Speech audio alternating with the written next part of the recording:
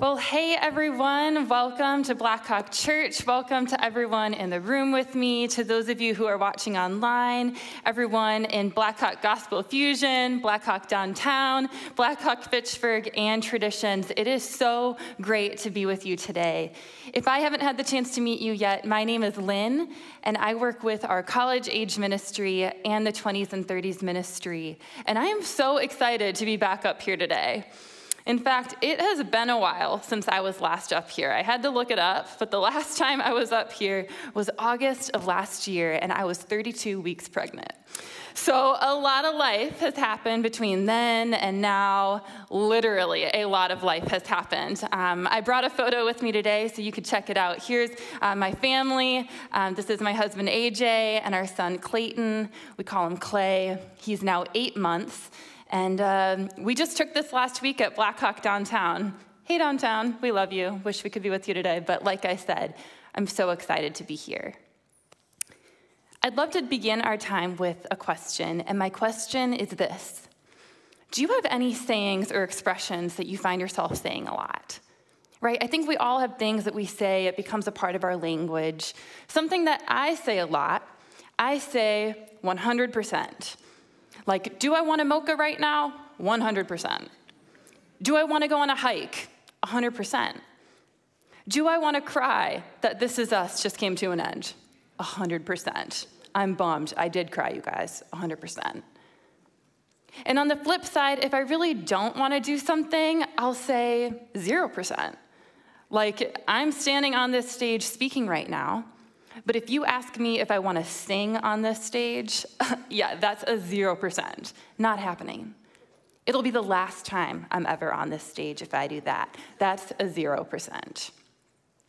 It's a little bit dramatic, but it's just something that I like to say. It's an expression that I've picked up.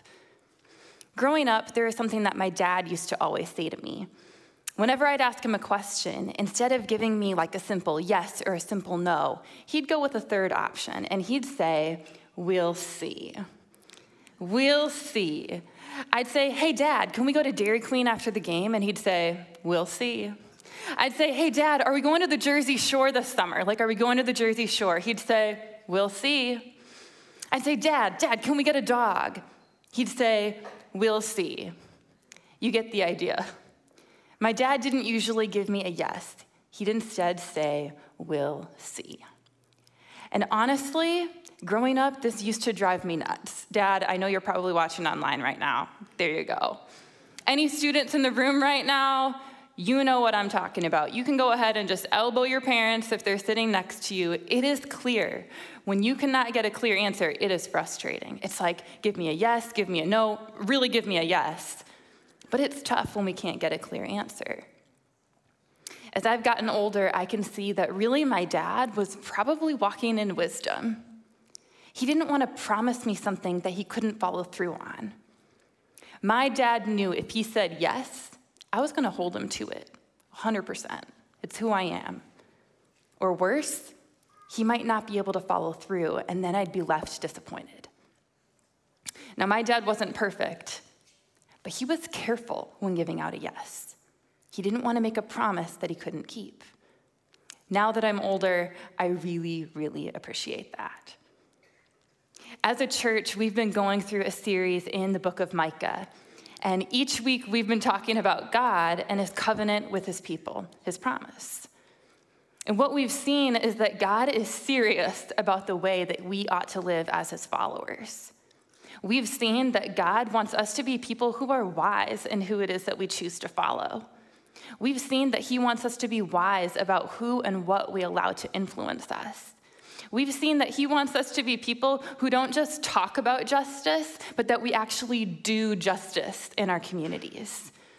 And last week, we heard a powerful message from Pastor Charles about how God wants us to be people who are actually making peace in our world. And what we've seen through all of this is that the people are not really that great at keeping up their end of the deal. They're just not. But God is. He's a promise-keeping God. You see, a lot of the time, my dad couldn't give me a yes because he didn't know exactly how things were going to play out. A lot of the time, the very best he could do was to say, we'll see. But it's not like this with God. We don't have a we'll see kind of a God. In fact, we have a God who has already said yes. A long time ago, he made promises to us. And unlike my dad, he is guaranteed to follow through on them because he's the ultimate promise keeper. He is a covenant-keeping God, which means what he says he will do 100% of the time, 100%. So maybe you're thinking, that's so great. I'm so glad God keeps his promises. But now let me ask you, do you know what God has actually promised? Honestly, I think for some of us, we can get mixed up sometimes about what God has promised. I know I can get mixed up. If I'm not careful, I can start hoping or counting on God to do something in my life that he never actually promised he would do. He never said he would do it. I can think back years ago, many years ago, an important relationship in my life came to a devastating end. It was abrupt. It was one of the lowest points in my life. And I remember thinking, if I just do all the right things, if I just have enough faith, if I just believe, like surely God will bring this person back into my life, right? I mean, he'll make it right again. He promises to do that, right? Well, no, actually. God never promised that. In fact, it says just the opposite. So let me ask you, what about you? What are some of the things that you've been hoping in God for? I think there's a reality that we all have things that we hope God will do, right? God, help me with my relationships. Help me with my work. Help me with my health, my finances, the situation I'm up against. We all have things that we long for God to do in our lives, and that's a good thing. God cares for you, and he wants you to be so honest with him about the things that you long for. But with that, we need to realize God never actually promised or guaranteed any of these things. So what did God promise then, right? Like, okay, well, let's start by looking at a few things that God has not promised. Here are a few things that God has not promised. He has not promised healing from every illness. It's not in the Bible. He has not promised protection from suffering. That's just not in the Bible. He has not promised material prosperity. These things are just examples. Sometimes God does these things, praise God when he does, but they are not guaranteed. They are not promised by God in Scripture. So let's look at some of the things that God does promise in the Bible. We see that he promises to always be with us. He promises his Holy Spirit to be transforming us, to be continually moving us toward who God created us to be. He promises to forgive our sins, to partner with us to fulfill the mission. Jesus promises ultimately to come back, and he promises to restore the earth. With that, he promises us resurrection and eternal life. The Bible is full of God's promises. These are things that ultimately he has guaranteed he will do. And one day he's going to establish an eternal kingdom, and he says that you and I, we get to be a part of it. He doesn't say, well, we'll see, or this is my intention, or this is maybe where things are headed. No, he says, I will, 100%. He's a promise-keeping God. What he says he will do 100% of the time. So what does all of this have to do with the book of Micah? Well, each week, as we've been going through Micah, we've seen Micah talking about judgment and hope, as God's people have failed to keep the covenant. They have failed to live up to their promise to God. They've simply stopped caring in so many ways about what God cares about. And so today, as we finish our series, we're about to read the last chapter in the book. We're about to read Micah chapter 7. Now, it's important to know that what we're about to read is poetry. Okay, so when Micah is speaking, when he says I or us, he's not speaking about himself. He's talking on behalf of the nation of Israel, and he's talking to God. So with that, open up your Bibles, if you have it with you, to Micah chapter 7, beginning in verse 8. He says, "Do not gloat over me, my enemy. Though I have fallen, I will rise. Though I sit in darkness, the Lord will be my light. Because I have sinned against him, I will bear the Lord's wrath. Until he pleads my case and upholds my cause, he will bring me out into the light. I will see his righteousness. Then my enemy will see it and will be covered with shame. He who said to me, 'Where is the Lord your God?' My eyes will see her downfall. Even now, she will be trampled underfoot like mire in the streets." Let me ask you, have you ever completely blown it in some way? I mean, completely blown it. I'm not talking about the small ways that we miss it, that we kind of mess up here and there. I'm talking about a time where you totally missed it, blew it entirely. Maybe you're in a life group, or maybe you have a couple of friends who you're walking with closely in life, and maybe you talk about the things that are difficult. You share about the areas in your life of struggle where you're really working through things. Yeah, I'm talking about the thing that you don't share with your life group. I'm talking about the thing that you hold back. It's like, oh, I'll share about a lot of the things I struggle with. I'll tell you, oh, here's some of the things I'm working on. Here's where I've kind of blown it recently. I'm talking about the thing that you just plain hold back because we're afraid of what people might think if they really knew how messed up we can be at times. You know, maybe for some of us today, it's that we struggle with anger. Maybe for somebody today, it's that we just fly off the handle sometimes at people in our world. Maybe for some people today, it's that we've simply gone backwards. Like we've gone back to something, an old way, an old habit, something that we swore we were done with. But it's like we're back in it. It's like, oh, how did I get here? Maybe for some, it's that we've gone back to an old relationship, one that we know is not good for us, but it's like we're back. For some today, it may be that we've blown it before in a really massive way even, but we've never shared it with anybody. It's sort of just like, it's like a secret that we just carry around with us, just hoping nobody ever finds out, hoping we can just keep it to ourselves. You know, it's exhausting. It's kind of like we're sitting in darkness when this happens. That's what Micah's talking about. It's this feeling of, how did I get here? I'm in the dark. I don't know how to get out of this mess. What's the matter with me? It's like we've fallen. In my own life, when I think about the times where I've blown it, I just want to run and hide. It's like I want to cringe just thinking about things that I've done, things that I've said, things that I've thought, things that I've felt. It's like, oh, what's the matter with me? It's like I don't really want to share this with anybody. I'm ashamed. I'm talking about the kind of thing that can keep you up at night, and you're just replaying it over and over again in your head, thinking, how did I get myself into this place again? You see, sitting in darkness has this way of making us feel totally alone. Like no one can understand us, no one could relate with us, full of guilt, full of regret, sitting in darkness.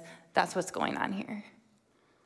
Micah is saying, look, Israel has blown it. Israel has fallen. But then he goes on in verse 9. He says, because I have sinned against him, I will bear the Lord's wrath. Until he pleads my case and upholds my cause, he will bring me out into the light. I will see his righteousness. This is crazy. Look, Micah is not defending Israel here at all. He knows that they've sinned. He's saying, look, we're guilty, but look who represents us. He's saying, look at your counsel. Look who's seated next to you in court. This is absolutely wild. I think for many of us, when we think about God, we think about him as like the judge up there or like the prosecution over here, right? We think he's looking down at us. We think he's coming at us, pointing his finger, just showing us how wrong we are, showing us where our sin is. But that's just not what's happening here. What we see is a completely different picture of God. What we see is, look, we are in court and we are guilty. 100%, we have sinned. But guess what? The God of the universe is seated at our table. He's our representation. It says he is going to plead your case, he is going to uphold your cause, and then he is going to bring you out into the light. Micah is saying, look, we are 100% guilty. But we have God as our defender. And we already know he's going to win our case because he's God. You see, Micah knows that sitting in darkness isn't the end of the story for Israel. He knows God will bring them into the light. because he promised it. He's a promise-keeping God. And so today, if you're sitting in darkness, if you're sitting in a place of knowing that you've blown it in some way, your story doesn't have to end there either. We can be confident today that God will forgive us again, just like Micah was, because God is an unchanging God, and he's seated at our table. He's our defense. Honestly, I think for some of us today, we hear this and go, yeah, I believe that. I believe God is loving and forgiving. Some of us just accept this more easily. We've grown up hearing it for a variety of reasons. We accept it. But for others today, this is like a sticking point. What do you mean God is always loving or always forgiving? For some of us today, this is just plain hard to believe. How could that be true? We don't see that in our world. We don't experience that. How could God be always forgiving? It's just not believable. Yet when we look at this text, what we see is that God is always forgiving. He is completely different than anyone you've ever known. Sometimes people get tired of forgiveness. Sometimes they give up on you. Maybe someone in your life has given up on you, or maybe you've given up on somebody. God's love is different. His forgiveness won't ever run out on you. It doesn't matter how badly you've blown it. It doesn't matter how many times. We know God will forgive us again for one simple reason. He always forgives. It's who he is. It's in his nature. It's his wiring. He is a forgiving God. I think it's possible today that maybe some of us need to rethink the way we think about God. Where is he seated in your courtroom? Do you realize that he is your defense? Even when we are faithless, he remains faithful. Even when we are guilty and we have screwed up and we have found ourselves in the dark again, he is a forgiving God. And we can be confident of this. That's why Micah says, though I have fallen, I will rise. He's saying, look, Israel has blown it, but we know Israel will rise because we have a promise-keeping God. This can bring us great hope for today. Now, I know that some of us here, maybe you're visiting today, maybe you're back in church for the first time in a while. I know that some of us hear a message like this about hope, and it just kind of sounds like church talk. It's like, okay, there's hope in God. That sounds good, but for some of us, we've just never experienced that. We hear that and go, okay, but what does that really mean? What would that even look like to really experience hope in God? Well, what we see is that there is hope in God, and there's a very real way to tap into it. If you're here today and you're feeling hopeless, I want you to hear me say, I'm so glad that you're here, and I hope that you find that Blackhawk Church is a place where you can be honest about where you're at with these hard topics like hope. I don't know what you're up against. I don't know where you're at, what you're dealing with, but I do know what it's like to be desperate for real hope. And what we see in the Bible and what we're about to read in Micah chapter 7 is that the way to renewing our hope is by remembering what God has done in the past. It's by remembering his faithfulness. Look what Micah says in verse 14. He says, shepherd your people with your staff, the flock of your inheritance, which lives by itself in a forest, in fertile pasture lands. Let them feed in Bashan and Gilead as in the days long ago. As in the days when you came out of Egypt, I will show them my wonders. Let me ask you, can you think of a time in your life that you just wish you could go back to? A time in your life where yep, 100%, I'd go back to that time. It was a good time in life. Maybe it was time spent at the ocean, or maybe it was a time when your whole family lived under one roof. Maybe it was the first time you saw the Grand Canyon, or it was a day of celebration. Maybe somebody was born, a graduation, something like that. I think for most of us, we probably have a photo of a favorite time in life. Maybe you have it set as the background on your phone, or maybe you have it framed somewhere. We do this because we just want to be reminded of it. It's a time in life that we love to look back on. I'm talking about a photo where we'd go back in a heartbeat if we could, 100%. Well, as I shared not too long ago, I had a pretty big life change when I had a baby. Here's a picture of Clay and I. This picture, you guys, I love this picture so much. This was taken just 1 week after Clay was born.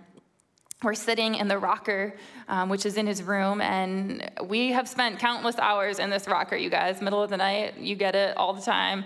We have spent so many hours in this chair. And sometimes when I'm sitting there just holding him, I think to myself, this is like my favorite thing in the world. Like, I absolutely love this. I fully expect one day in the future, I'm going to look back at these days right now, and I'm going to long for them. Like, I'm going to look at this photo, and I am going to go, I wish I could go back. Can you think of a time in your life you wish you could go back to? I'm betting for all of us, there's a time where we go, yeah, I'd go back to that time. That's what's happening here in the passage. Micah is remembering a time. He's remembering when they were first given the land. He says, shepherd your people as you did in the days long ago. He's saying, look, I want to go back to those days when it was good. It was a time of fruitfulness. It was a time when we had everything we needed. He's like, I want to go back to those days. He does it again in verse 15. He's remembering when God rescued them in Egypt. He's saying, Lord, you showed us your wonders. Would you do that again? Take me back to those good days. You see, while Micah's in the dark, he's remembering God's faithfulness in the past. And as he does that, it's actually building his hope. You know what's crazy is that Micah wasn't even alive for these events. These took place hundreds of years before Micah was even living. He's not remembering from personal experience, but he knows the story of God's faithfulness. And by retelling the story, it's actually building his hope. This is how it works. As we remember God's faithfulness in the past, it can renew our hope for today. Micah goes on in verses 16 and 17 to talk about a day. He talks about a day coming when God will intervene for his people. It says it's going to be a day when all the nations will know how great and powerful God is, and it's a day that Israel will be victorious because God is on their side. It won't matter how many times they've blown it. It won't matter how many times they found themselves in the dark. They know that victory will one day come because God's a promise-keeping God, and he said so. Years ago, I had a job here in Madison when I had just gotten out of college. And it was a job that I really enjoyed. I met a lot of friends on the job, and I really liked my supervisor. That was actually one of the things that made my job so enjoyable. Well, I'll never forget one day while on the job, I was in the office space, and I stumbled across something that I definitely was not supposed to see. And honestly, I wish that I hadn't. Right there out in the open, I found a notepad, and it caught my eye because I saw my name at the top of it, and it was written in my supervisor's handwriting. And it said Lynn, and right beneath it, there was like a bullet list of a bunch of things that I had missed or screwed up over a long period of time during my time on the job. My heart dropped when I saw this.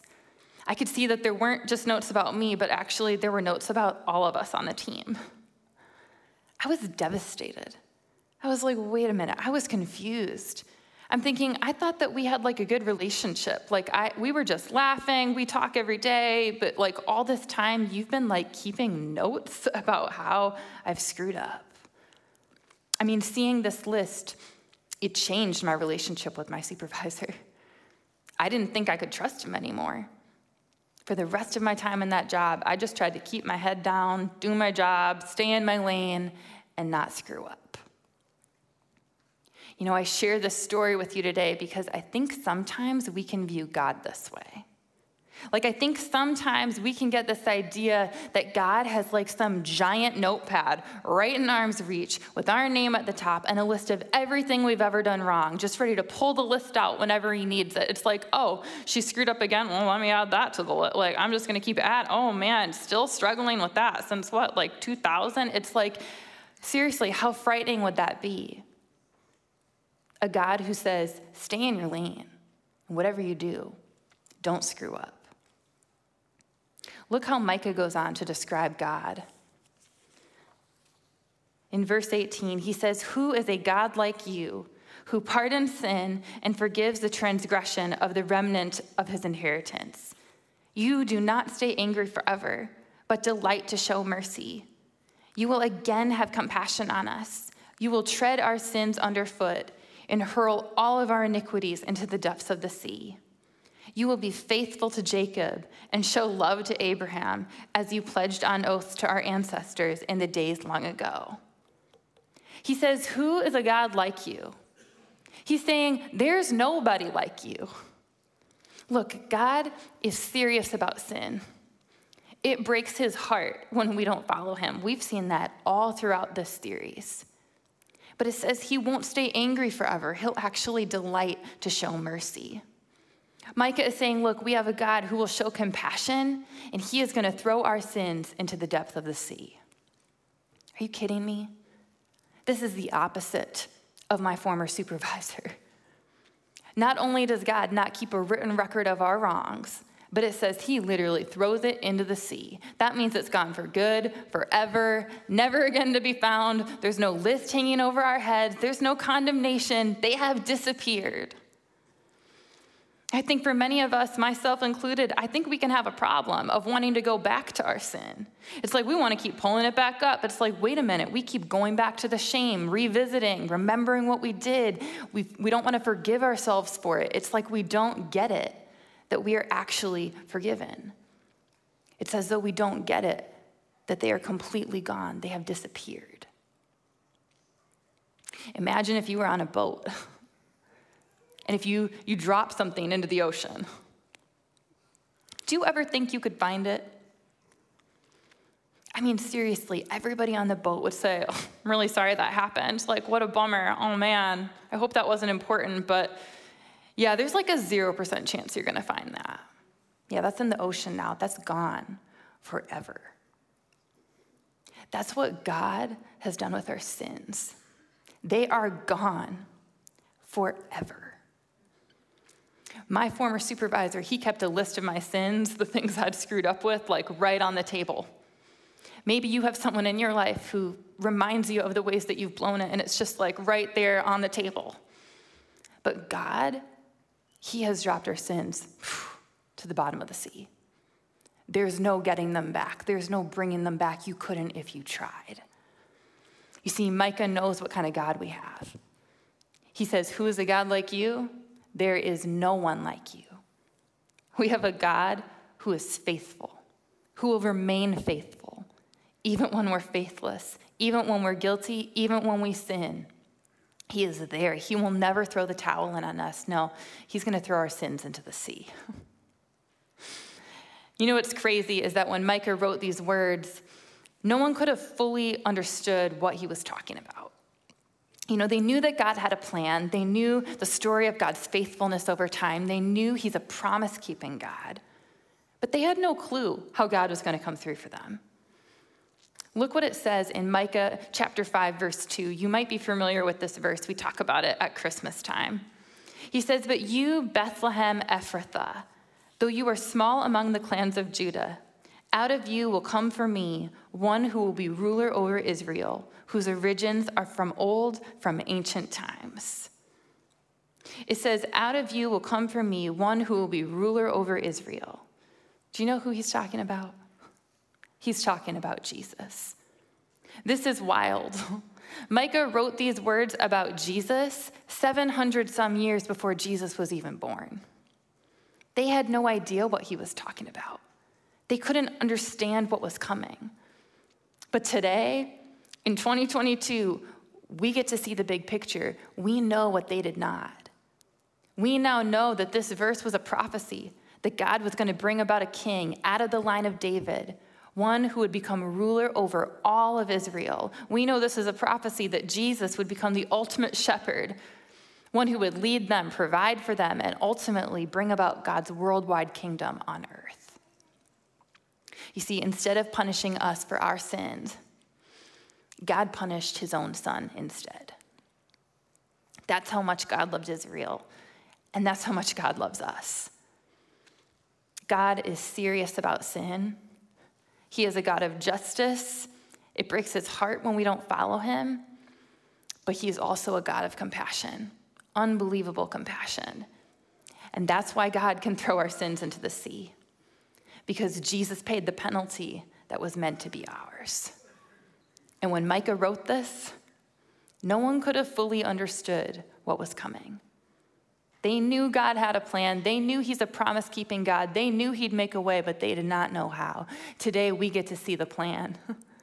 We now know this was the plan all along. The plan has always been Jesus. Look, I don't know where you're at today.